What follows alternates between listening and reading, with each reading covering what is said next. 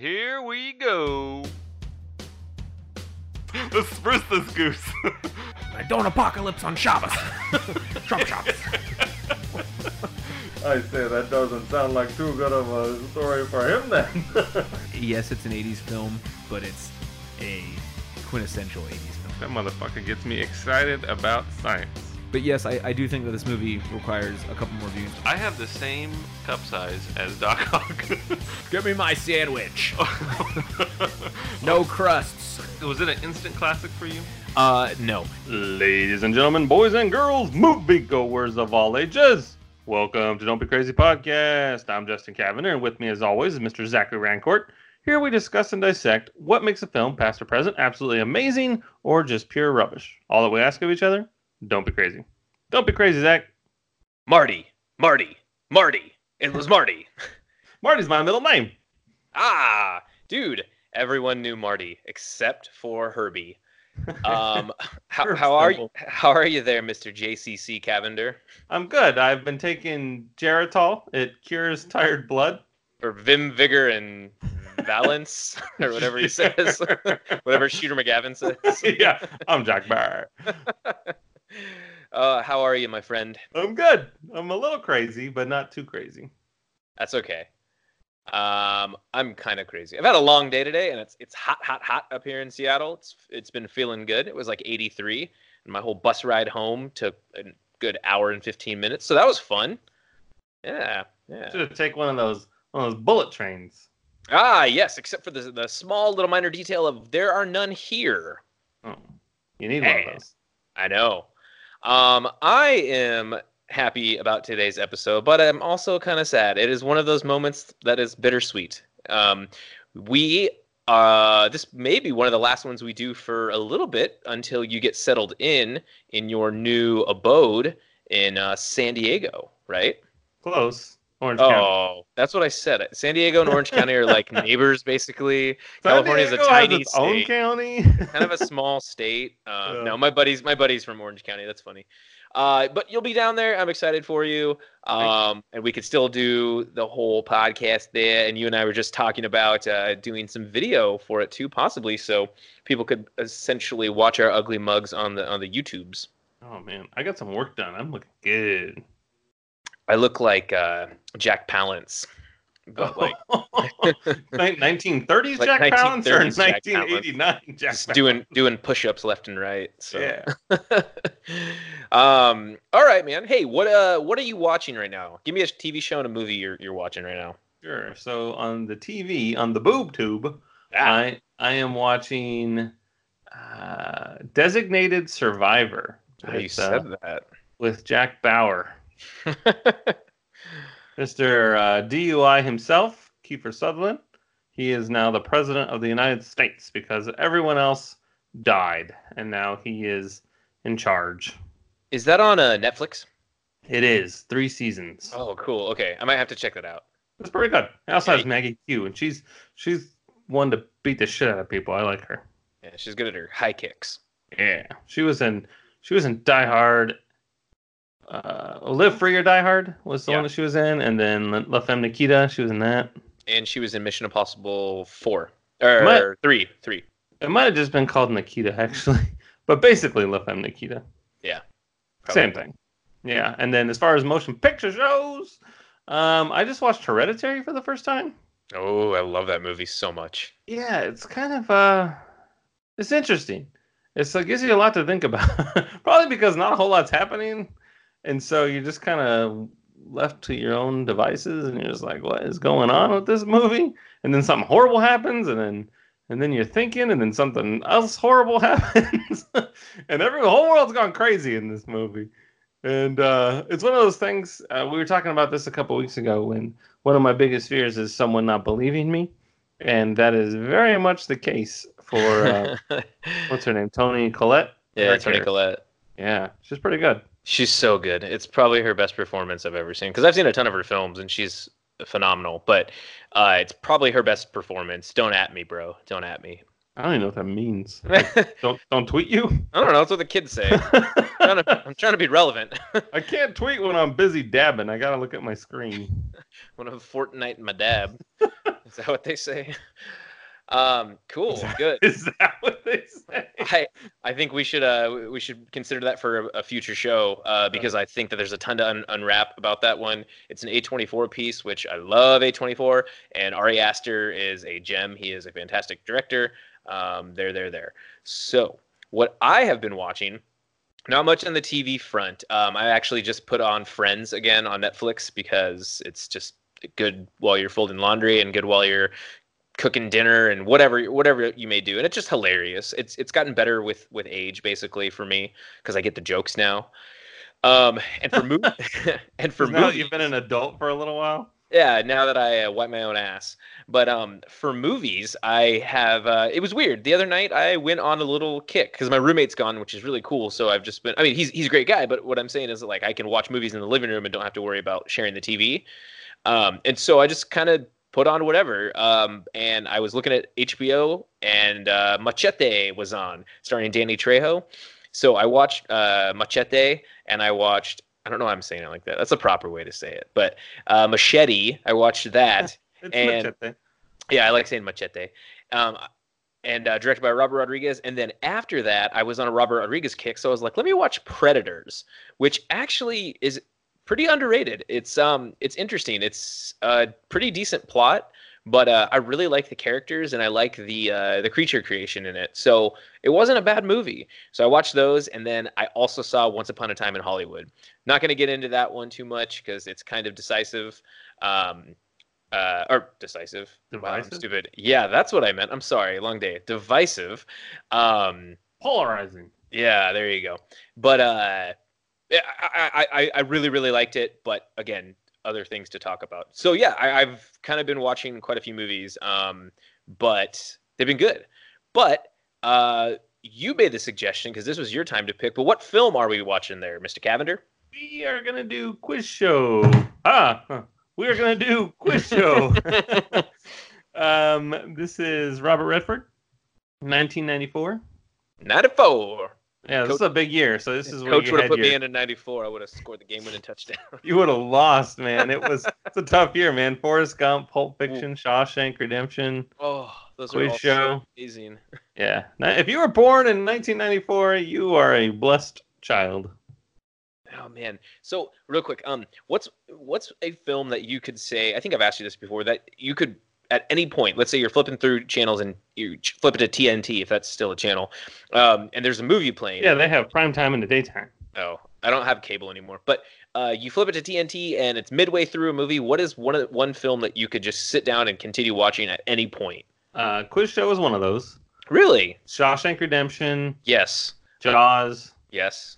I can keep going. Jurassic Iron Park. Eagle. Highlander. Doug Master. Team America. Jurassic Park for me. I think that one hands down. I can sit and watch it nonstop. And Shawshank. Shawshank is just one of those ones that's so freaking classic. I like watching Shawshank on a plane because then it just kills like 3 hours of my of my flight. 3 amazing hours. Oh, I know. I love it. I don't put it down. I like it a lot. 2 thumbs way up. I never say that, which is so funny that I know. you always use my voice, like your version of my voice. I mean, you've seen what is that movie? Heartbreak Kid with where Ben Stiller, yeah, and there's that part where he's like, she hit the caddy shack. he's like, I don't sound like an Italian mouse. He's like, oh, that's you. That's totally you. That's spot on. Totally you. Yeah. He's like, we're playing Parcheesi. Please come upstairs. Miranda, we are ready to play Parcheesi. Please come upstairs. That's so funny. So yeah, quiz show. This is the first time I've ever seen or heard of this film, so this was fun going into it, not knowing anything about it. Top to bottom, this cast is outstanding. Stellar. I mean, you have John Turturro, Rob Morrow, Ralph Fiennes, Paul Scofield, David Paymer, Hank Azaria, Christopher McDonald, Joanne Carlo, Elizabeth Wilson, Alan Rich, Mira Sorvino. You have Martin Scorsese, who makes a cameo. Yeah, he's the Geritol guy. Yep.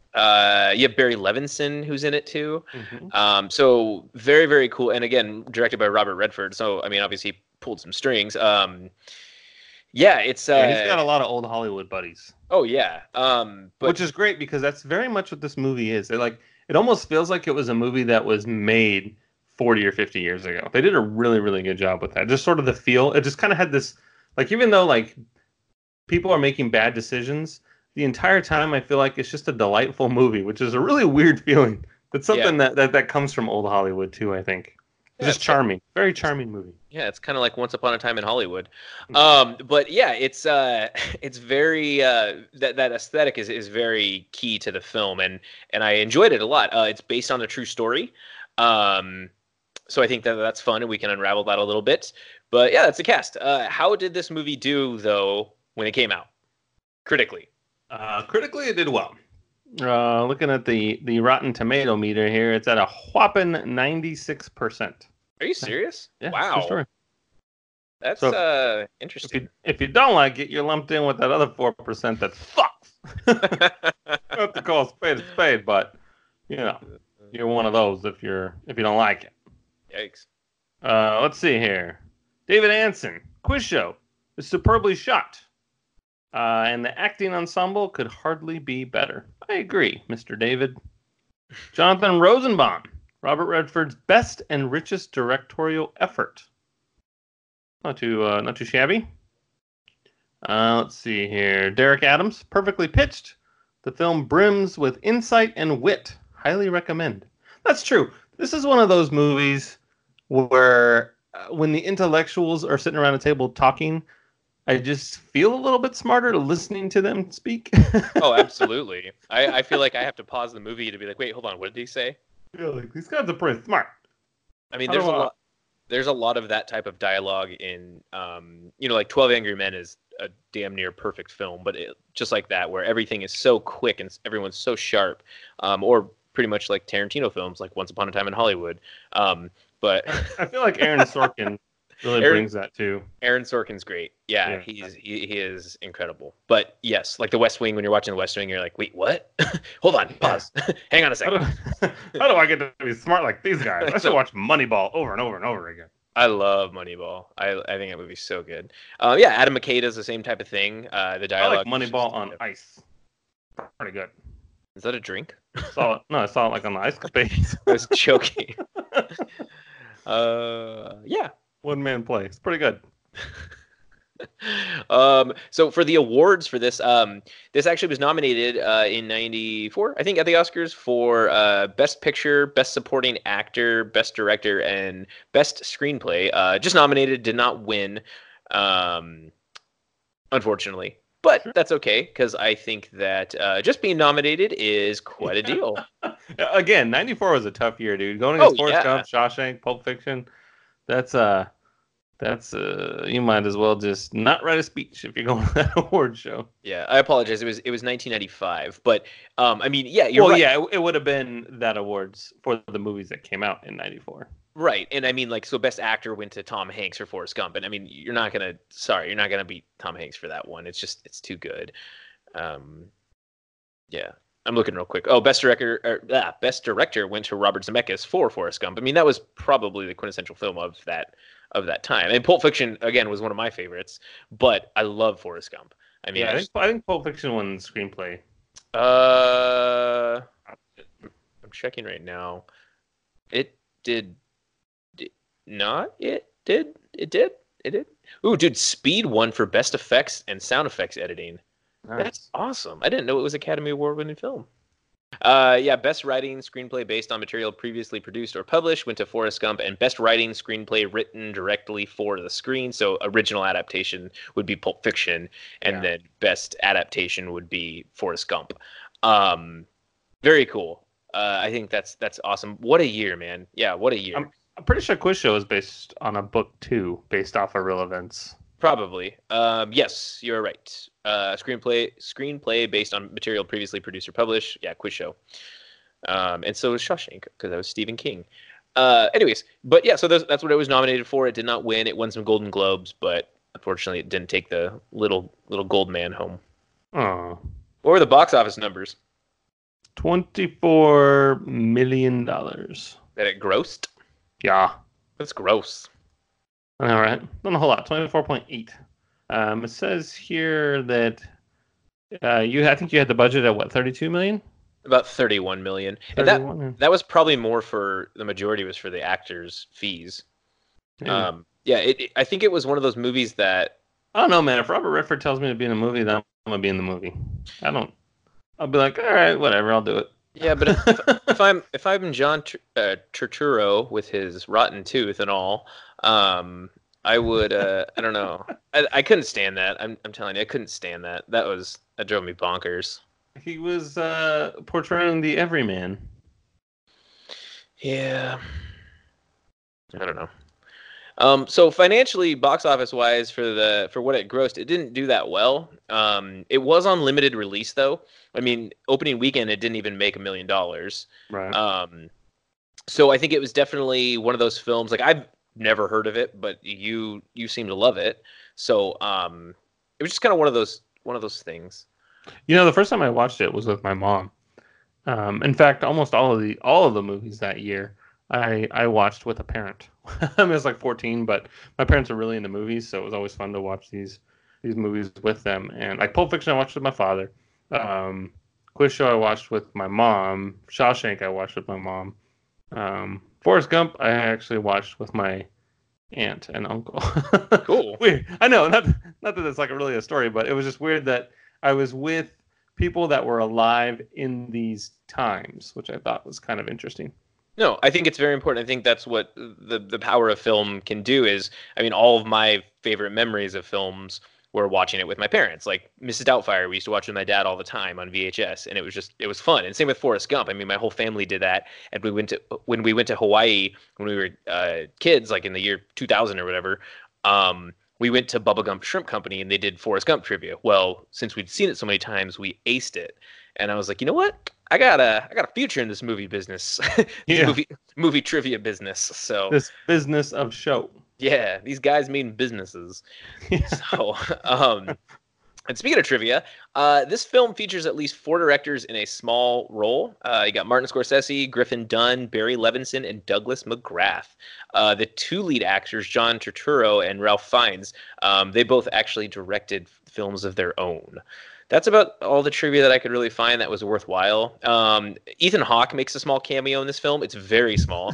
He says like another Ethan Hawke movie. Yeah, he says like one line, and then it's like, oh, whoa, that's Ethan Hawke. And same with Callista Flockhart. I don't know if you noticed that. Yeah, she was the girl that was auditing the class. Yeah, she was like Ally McBeal. Yeah, Alex actually noticed her. She's like, is that Callista Flockhart? It was kind of funny. And then in that scene when he's in the phone booth and that comedian Mario Cantone, he's like Charles Van Doren has some information. I know. I saw that guy and I was like, I've seen him in things. I didn't know his name though. That's funny. Yeah, he did stand up when I was a kid. He had this real funny bit on the Broadway musical Cats that used to just crack me up. But oh man, when I saw him, I'm like, oh my God, it's Mario Cantone. That's cool. It's like, come on, give me an autograph from my wife. My wife. Don't be a schmuck. Or whatever. Just giving him a hard time. It's so funny. He's like, what do I live in Brooklyn? You live in Brooklyn? He's like getting everybody excited. I know. Charles Van Doren down information. Charles Van Doren. Hey, where do I live? What's my street? What street do I live on? Answer this question. Where do I live? That's stupid. That's pretty good. Okay. That is what the public. So that's literally the perception of the American people, though, right? Hey, hold it. Because I like what your head is at right now, because I'm gonna ask you that in a second. I think you and I are thinking the same thing. So sorry to cut you off. It's fine. You were right on the money with that. Let me read a quick synopsis and then we'll jump right into it. Sure. Okay. So this is written by me, so don't throw tomatoes at me yet. Make sure they're cooked first, or maybe put in a salad or something. America loves their television, and nothing is bigger than the Quiz Show 21, a game show in which smart people race to score 21 points by answering intellectually constructed questions. The resident champion, Herb Stempel, is on top of the world, winning 10 weeks straight. That is until the network wants new blood, because new blood equals new ratings. Geritol cures tired blood. If I may add, I got my wife on Geritol, and she's doing much better now. Enter Charles Van Doren. affluent professor who lives in his father's reputation and shadow. Van Doren defeats Herb, but only because the network execs told Herb to take a dive and lose on a no-brainer question, promising him a television stardom. You want me to take a dive? Upset with his choice and the fame that Van Doren accumulates, Herb testifies in a grand jury that the show is rigged. Investigator Dick Goodwin begins interviewing past contestants and eventually Herb and Charles to see if the accusations are true. Some incriminating evidence arises, and Dick takes NBC, Geritol, Herb, and Charles on trial. Despite Dick's best efforts to not tarnish Charlie's reputation, television. We're going to put television on trial. You can't make an omelet without breaking a few eggs. The trial goes through, but to less than ideal results. Charles tells the truth, but is ostracized. Dick doesn't nail NBC, and Herb is made to look like a psychopath. All the world's a stage, and all the men and women merely players. Fuck. So there you go. It is a long film. It's 2 hours and I think 5 minutes. But I like your line of thinking, Justin. So I think we should jump right into it. So did you notice the opening scene and how it was so different from anything? I mean, the opening scene, you have a Chrysler 300 or whatever it is. And it's we have Dick, who we're first introduced to. There's no background on him. He explains that he's about to graduate Harvard Law. And then he is he's looking at a very, very fancy car for the 50s, right? And the dealer is swindling him and kind of like telling him about how amazing it is. What does that opening scene mean to you? Because I think of it as an allegory for the American dream. That's exactly what it is. Cool. So wife, kids, car, house with the picket fence. It's all part of the formula. Yeah, and that formula was huge in the 50s. I mean, that was the way it was, right? It's this idea that, the salesman is pitching him. And I think that is a perfect setup, and Robert Redford is clearly on the nose with that. He's setting us up for that film because it's that dream of this is what we can get to and what we can strive to. But real quick, it was a 1958 Chrysler 300. Oh, so I was kind of right. Yeah. I guessed. All I know is it has 4 wheels and a steering wheel. But 4 fucking wheels and a seat.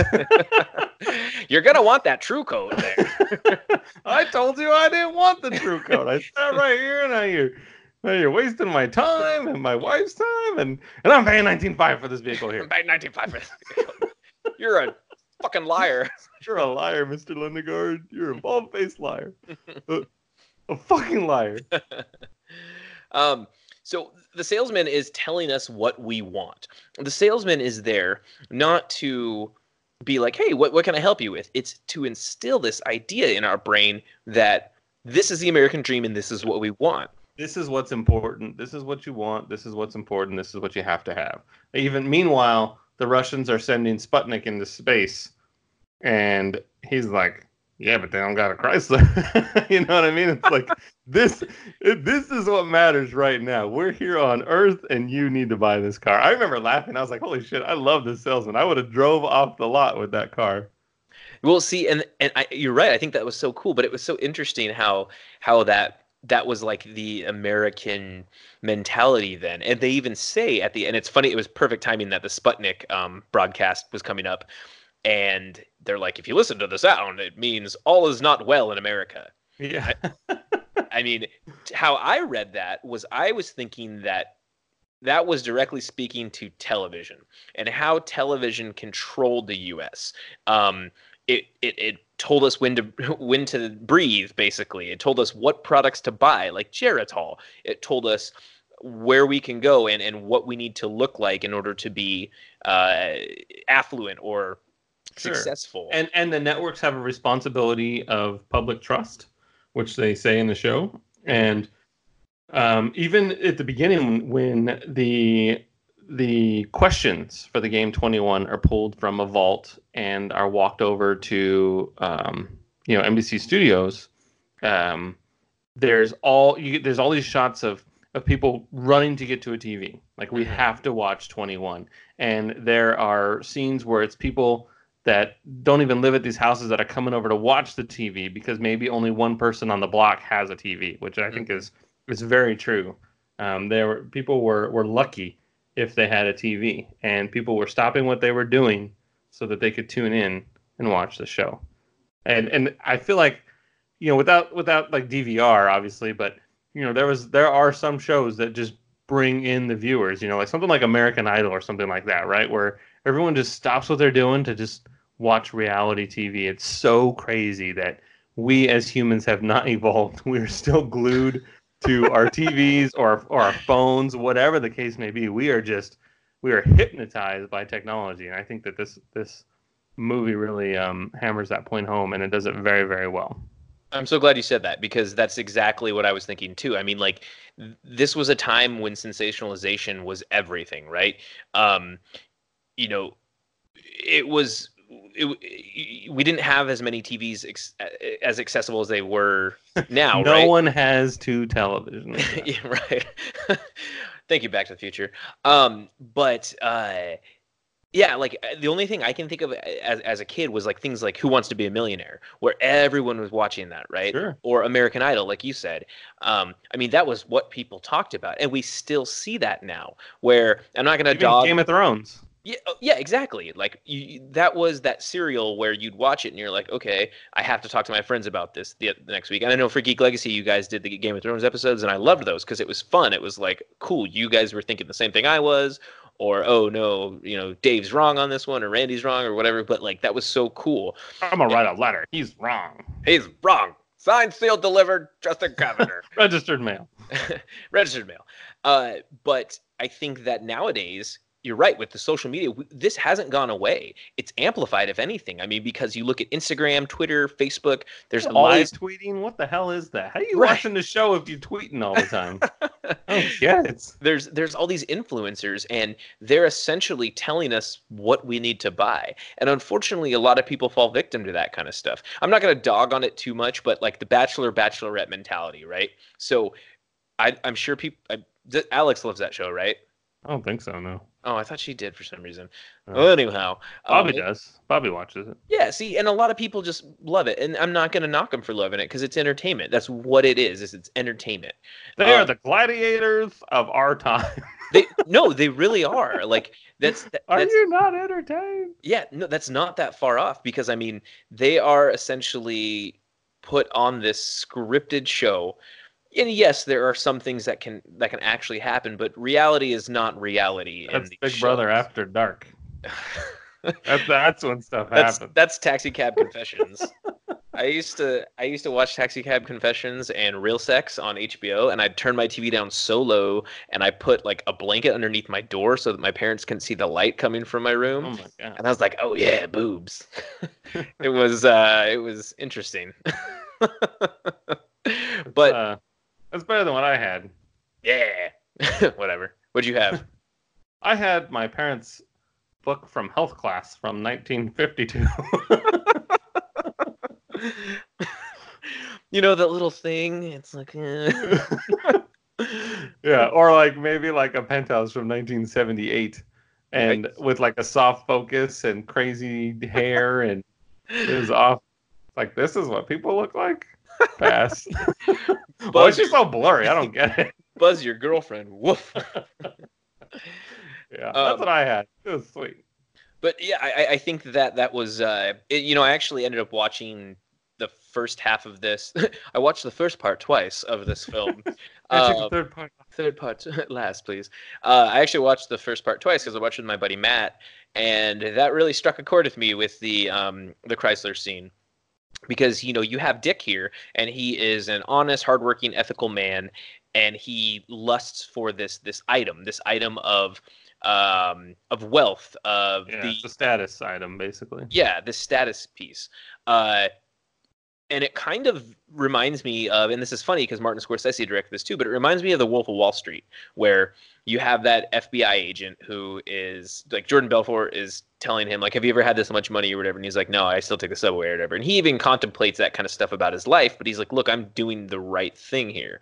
And I think money talks, right? It's big, it's huge, it's important, and so is reputation. And I think that was a very, very great way to open the movie for the viewer without reading too much into it. But so what do you think? One thing that was really interesting to me was, and I was kind of lost on it, so I'm really intrigued to hear what you have to say. It seemed like they were asking these questions, and this goes back to kind of what you were saying about how Who's they? intellectually scripted this film was. So when everyone's watching, all the viewers are watching 21, and they ask questions like, "Who was the founder, or who was the captain who founded Zimbabwe or something?" And Right, and impossibly hard question. yeah, and people just know the answers like they're normal, right? Well, I think the only people that knew the answers were the contestants on the show Mhm. and Dick Goodwin. Well, no one else. His wife did too. Well, she was a writer. Okay. So I mean, she was also an intellectual. She went to, I don't know what the answer is, but he went to Harvard first in his class, right? Sure. And it's possible that he met her at Harvard. He met her as a waitress at a cocktail bar. Yeah, that much is true. That's the only thing I can think of. But they are not the everyman. You know, a lot of these hardworking Americans are blue collar, and they don't have this higher education. But even still, a lot of these questions were ridiculously hard because when he was asking at the beginning of the show, when Jack Barry is asking about Shooter McGavin. when he's asking Herb about the Midnight Ride of Paul Revere, and the one up by land, two up by sea, and then was his horse a mare or whatever. Even Charles Van Doren's like, how would he know that? Like, who knows if this horse is male or female? It's kind of crazy. Yeah, exactly. And so I think that, I mean, Redford obviously is a very smart man, and we were seeing that kind of stuff too. That's also the point too. They're giving the answers to these impossibly hard questions, which makes it more exciting. It is entertainment for the viewer. It's like, I don't know the answer to this. Oh my God, I'm so excited that this person does. It's incredible. Like, every once in a while on Jeopardy, there's that person that wins 1 billion weeks in a row, and you're just like, holy shit, this is so cool. I could probably answer 15 to 20 Jeopardy questions on a really good day. Final Jeopardy, and usually like 1 or 2 a week, and that's it. And that's on a good week. But there are people out there that are there's always someone better than you, and sometimes it's fun to root for that person. So I think in this case, they make the point of, hey, this is entertainment. There's no victim here. It's just good television. Yeah, and I completely agree with you. I think that it's I think they put questions in there like who won the best picture for 1955 at the Academy Awards or whatever.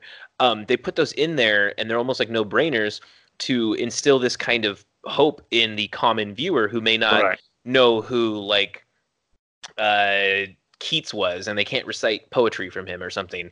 But they know that Clueless starred Alicia Silverstone or something. There is that relatable question that, like, oh, I could be on a game show like this. Yes, and that draws in ratings. It draws people in to watch and see what happens. I used to love Kids Jeopardy and also College Jeopardy because it was like, what are the ingredients to Hot Pockets? And I was like, oh, cheese and pepperoni and lava. I used to kill it on the college ones. I was really good at the college ones. But it's one of those shows, the more you watch it, the better you get. Like, you start to get in that sort of that mindset. I think video games are like that too. If let's just say that the new God of War game was coming out, right? If you plowed through the first 3, your mind is already like thinking that way to where you're able to solve puzzles. It's kind of crazy how that works. Well, and I think there's a certain paradigm for some of those dungeon crawlers. I mean, they have like the same mechanics and stuff. So if you play enough, like Ocarina of Time is one of my favorite games ever, and that whole mentality of solving the puzzle just to get to the next room and stuff, that has gone on to so many different games, right?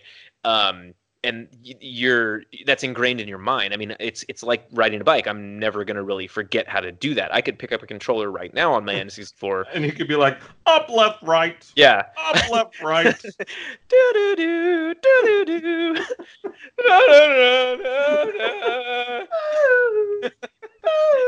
Oh God, I love that game so much. Up, left, right. Do do do do do do do do do do do do do do do do do do do. Listen. Anyhow, but I think that they instill that hope.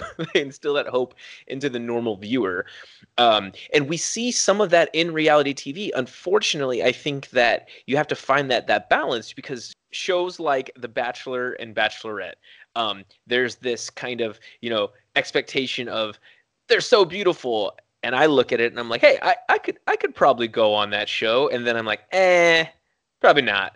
But, I wanted to go on The Real World when I was a teenager. So did I. And see, true story. Yeah, the cool thing about that was they actually looked pretty normal. I mean, they looked like normal people. But I saw an advertisement for a later on Real World that took place in Seattle years ago. And I saw the people that were on it. I'm like, huh, okay. They were like Abercrombie and Fitch models. And so that to me was reality TV lost sight of what they really were. I mean, everyone was pretty, and it wasn't the reality we live in.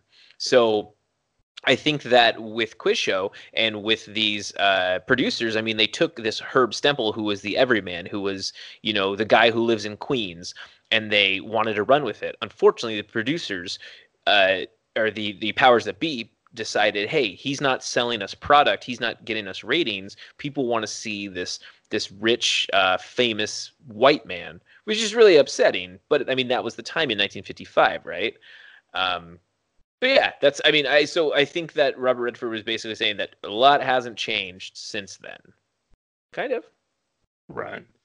I mean, yeah, so the two producers, like Dan Enright, when he sees Charles Van Doren, he's there's lightning in the bottle. He's like, oh my God, we got to get this guy on the show.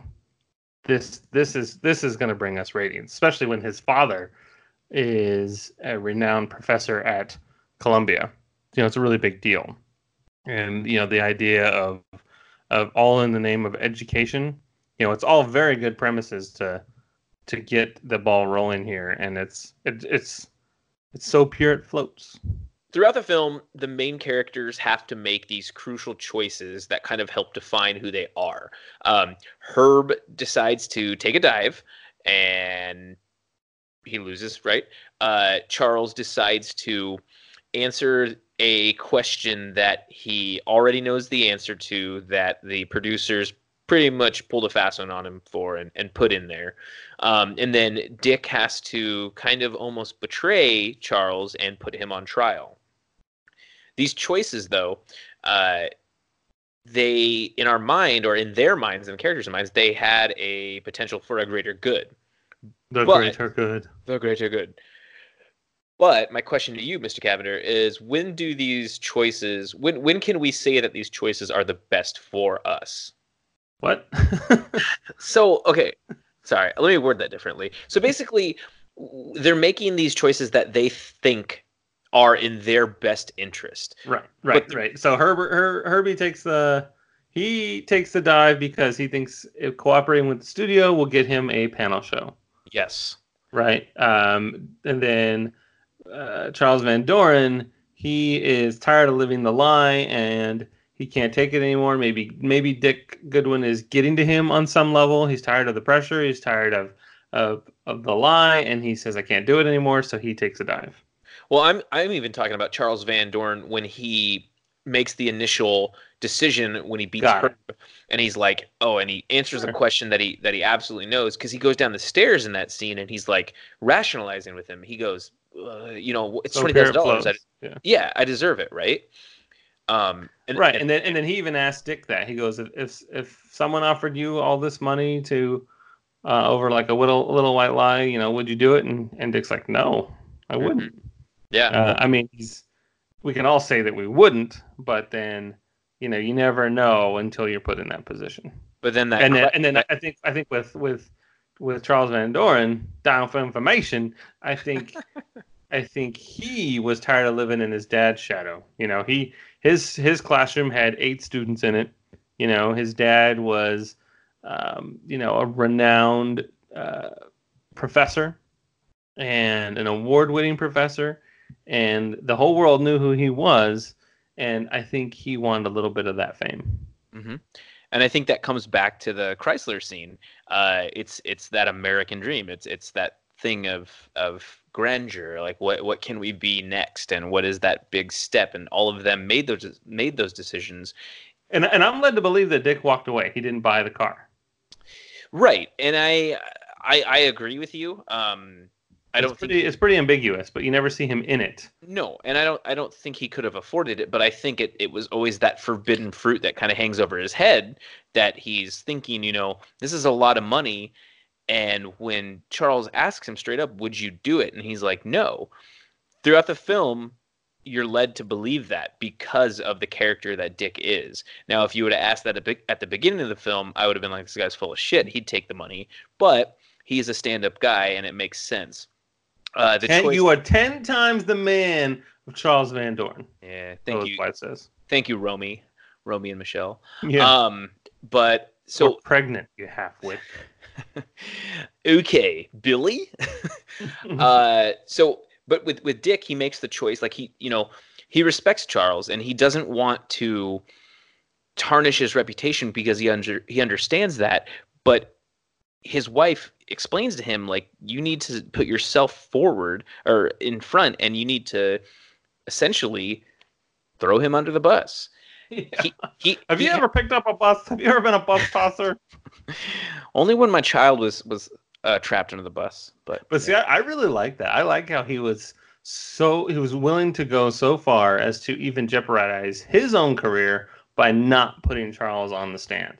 He was saying, he's like, I need you to be quiet.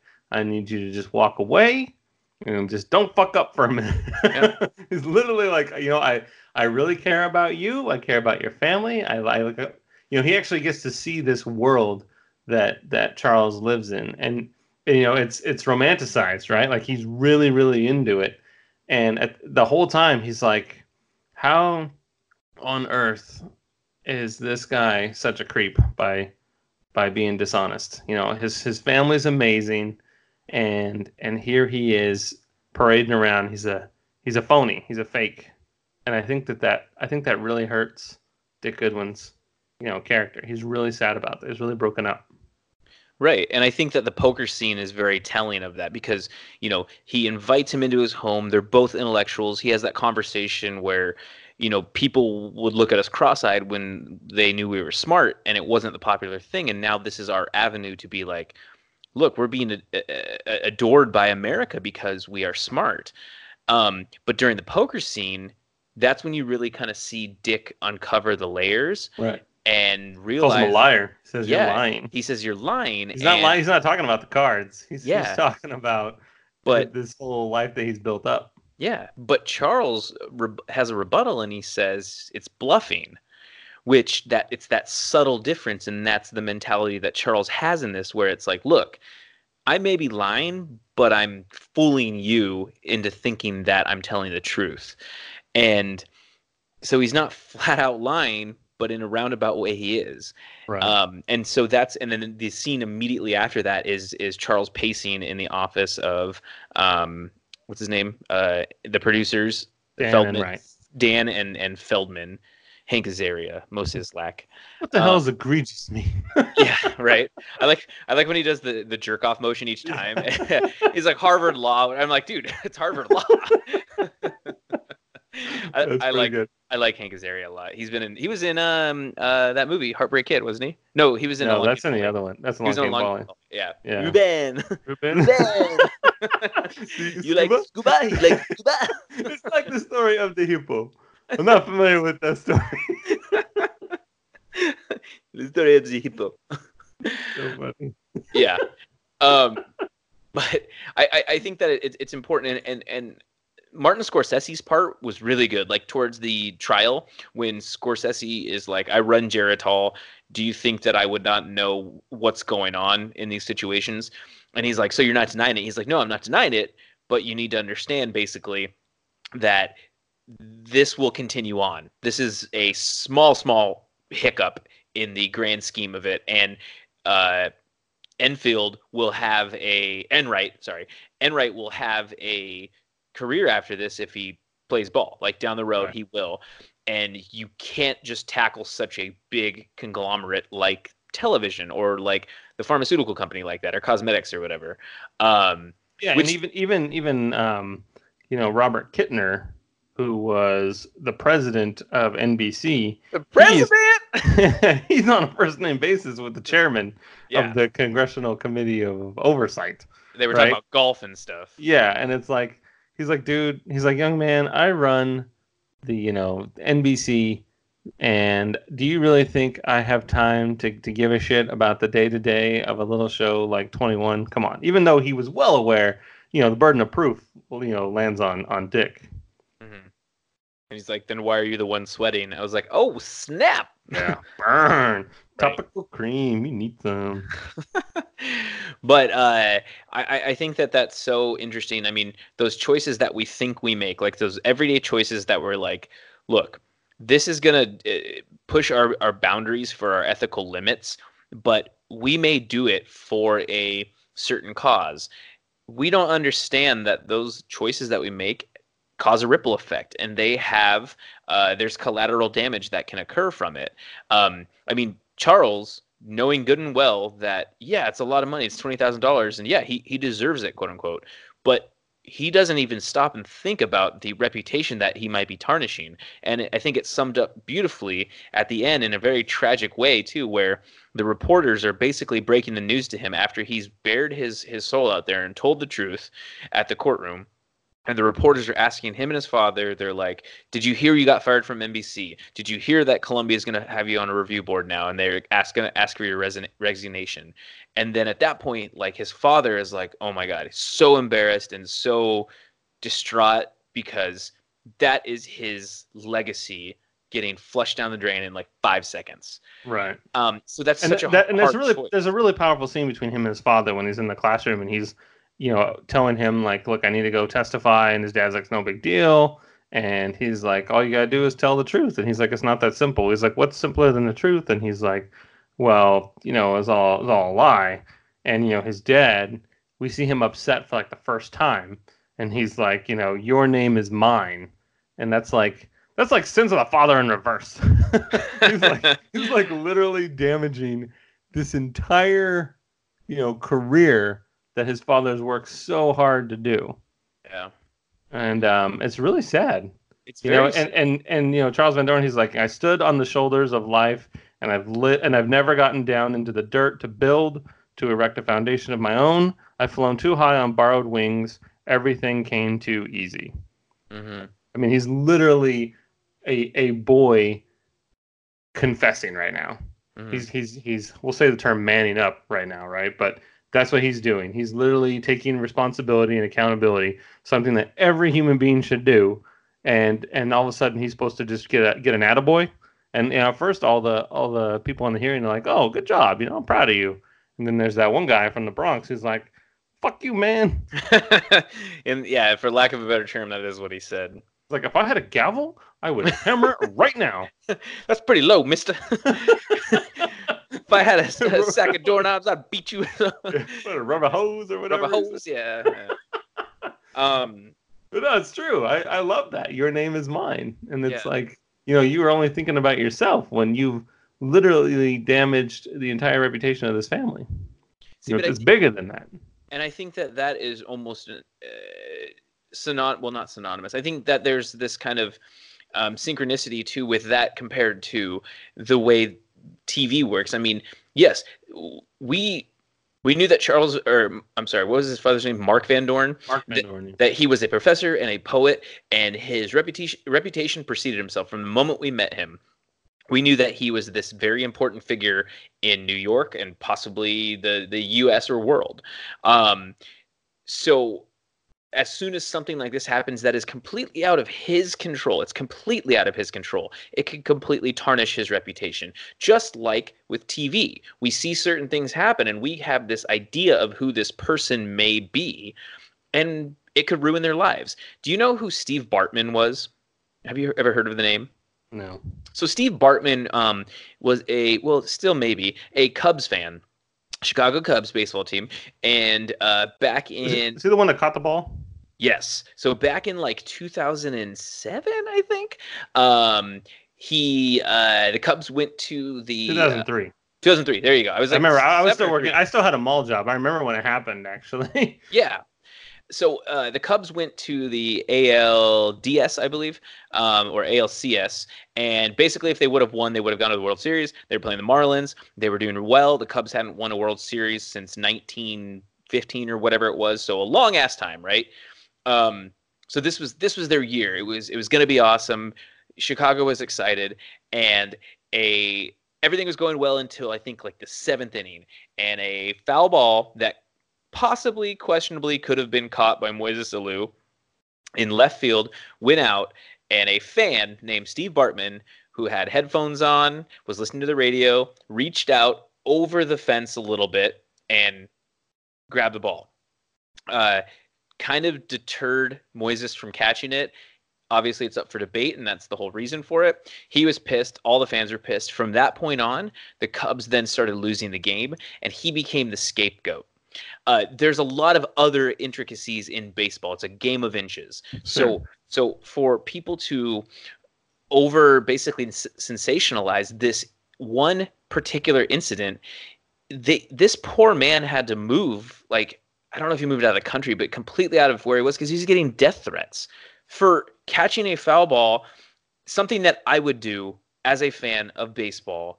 Yeah, I was in the moment. How would you know? Exactly. And so with something like this, if you had any single person who's like, hey, we want to give you $20,000. And in 1958 or whatever it was, $20,000 was like $21,000 now. No, it was a lot of cheddar cheese, right? It was a lot of money. And he got it well over 100 when it was all said and done. Yeah, and let's say that's like $1 million now, probably more than that. But even so, that's a lot of money. So having that and having that put in front of your face, I mean, it's very hard. There's not many people out there, unless you're Dick Goodwin, that can say, I won't take that money and take the easy way out, right? Mm-hmm. So it's so interesting how people can just jump on it and judge his father. Jump on it.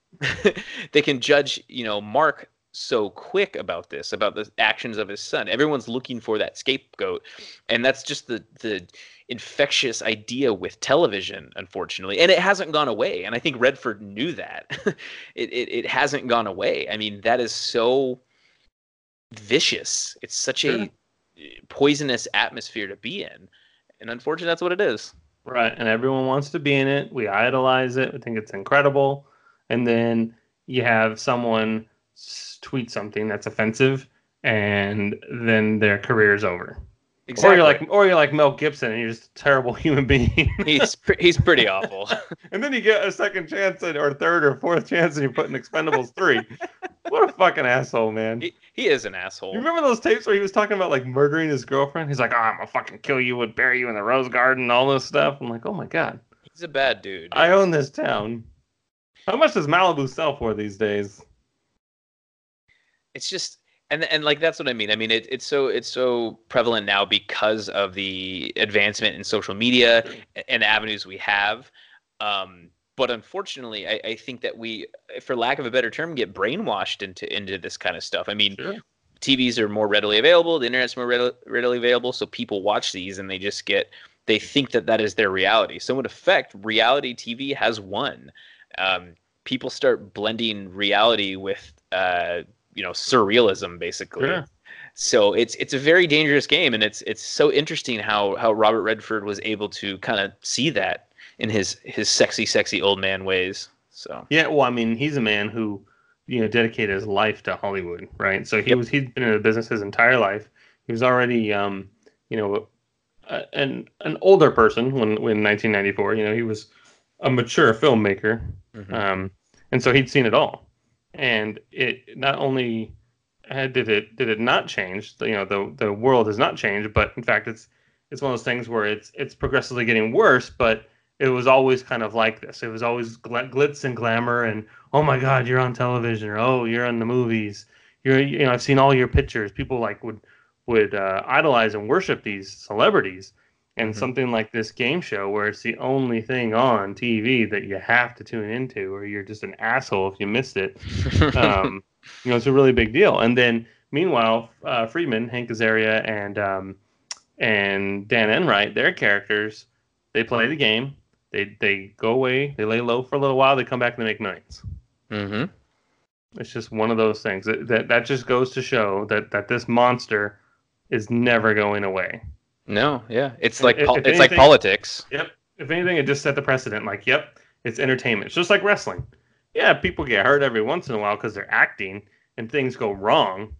But at the end of the day, it's entertainment. It's show business, Yeah, and we buy into it. it puts butts in the seats. And I think it was Feldman, Hank Azaria, who was stating, Gregory Peck parachutes into like Iwo Jima or whatever behind enemy lines, and we know that's not real, but we're entertained by it. So in a certain sense, I can totally understand why no one was charged for this. They did change regulations, and there was some obstruction of justice, of course, but rigging the show, in lack of a better way of looking at it, is not that bad, because it is entertainment. I mean, do we really think that when we watch like Let's Make a Deal or whatever, that there's not people who were maybe told to do a certain thing a certain way? I mean, I look at Jersey Shore, right? It was one of my guilty pleasures back in the day, and they literally had producers there that were helping them cause drama and fights and whatever have you, because that was the way that it was supposed to be, and that was what MTV progressed to, unfortunately. Right. And even on the show, he's like, they say, call him Jack as often as you can, like referring to Jack Barry. And, just to give it that more personal approach. And then, the heavy breathing for effect, turning off the fan in the booth. Biting the lip, making them sweat. How to properly dab the forehead instead of smear the sweat. Insane. In the makeup. Yeah, it's all being coached. And it's literally to make the show better and add that drama. And it works. And I totally get it. I mean, the only one that's really bad, I would say, is lying to yourself and convincing yourself that you're doing this for like in the name of education. Like, I think Charles Van Doren's really the only one that is the bad guy in this whole thing, because he is being something he's not. Herb was as well. Even he's lying to his wife. He even says, like, what do I care if these saps think that I'm the smartest guy in the world? And she's like, I was one of those saps. Yeah. He was in that. It wasn't until she told him that he was able to say, oh yeah, you're right. Then he has this sort of aha moment. Okay, I'm a bad person, and at least in his own mind, he even fought for himself. It's all about convincing yourself when you're in a lie, right? Where you find a way to justify it. And he was justifying it because he wasn't parading himself around as someone that's doing this in the name of education. And that's why he took such offense to Charles Van Doren, because he felt snubbed and he didn't get his panel show, and he thought it was all just a lie.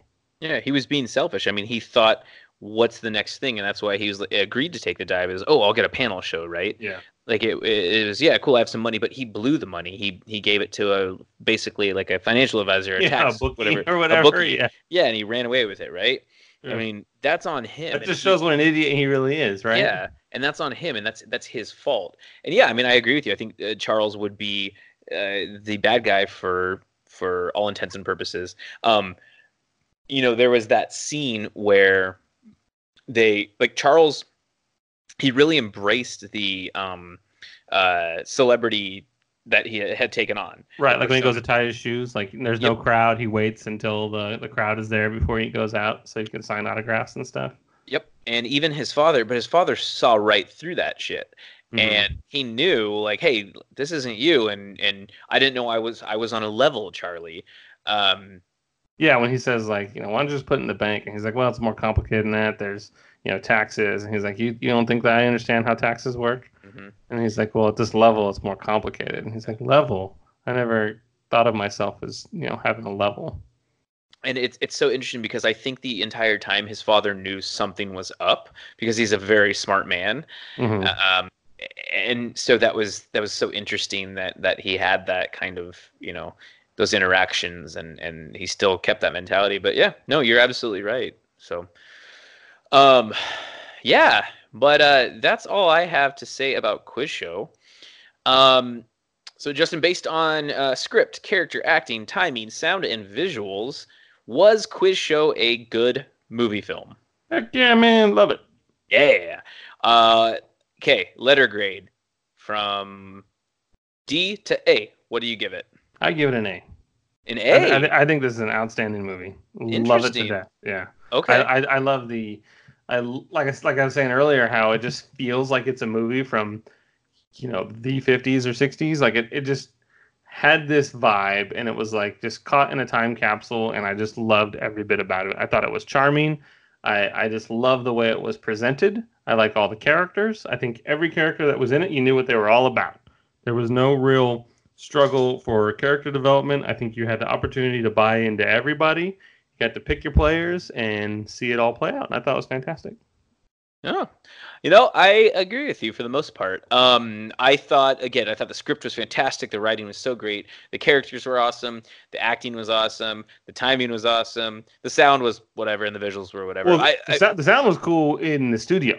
So, yes. It was like you were watching a production of a television show in person. It was fantastic. Yes. Everything from the applause to the acting in the moment, having to go to break, what goes on behind the scenes, how everyone's watching, even the producers, the sponsors, the president of NBC, everyone's just kind of just on edge because it's like it's live TV, right? Yeah. So anything could go wrong.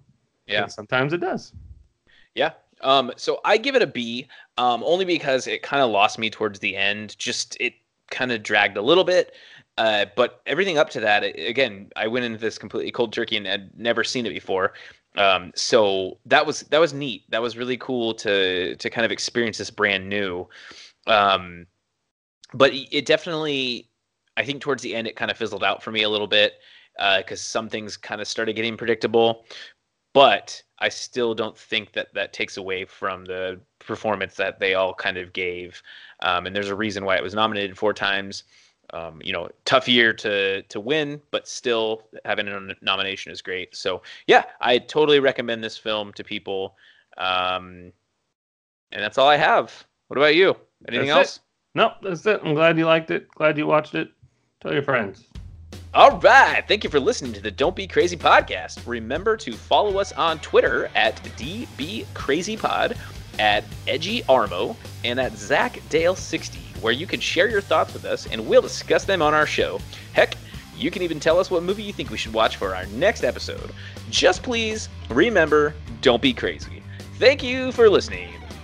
Thank you so much. Much.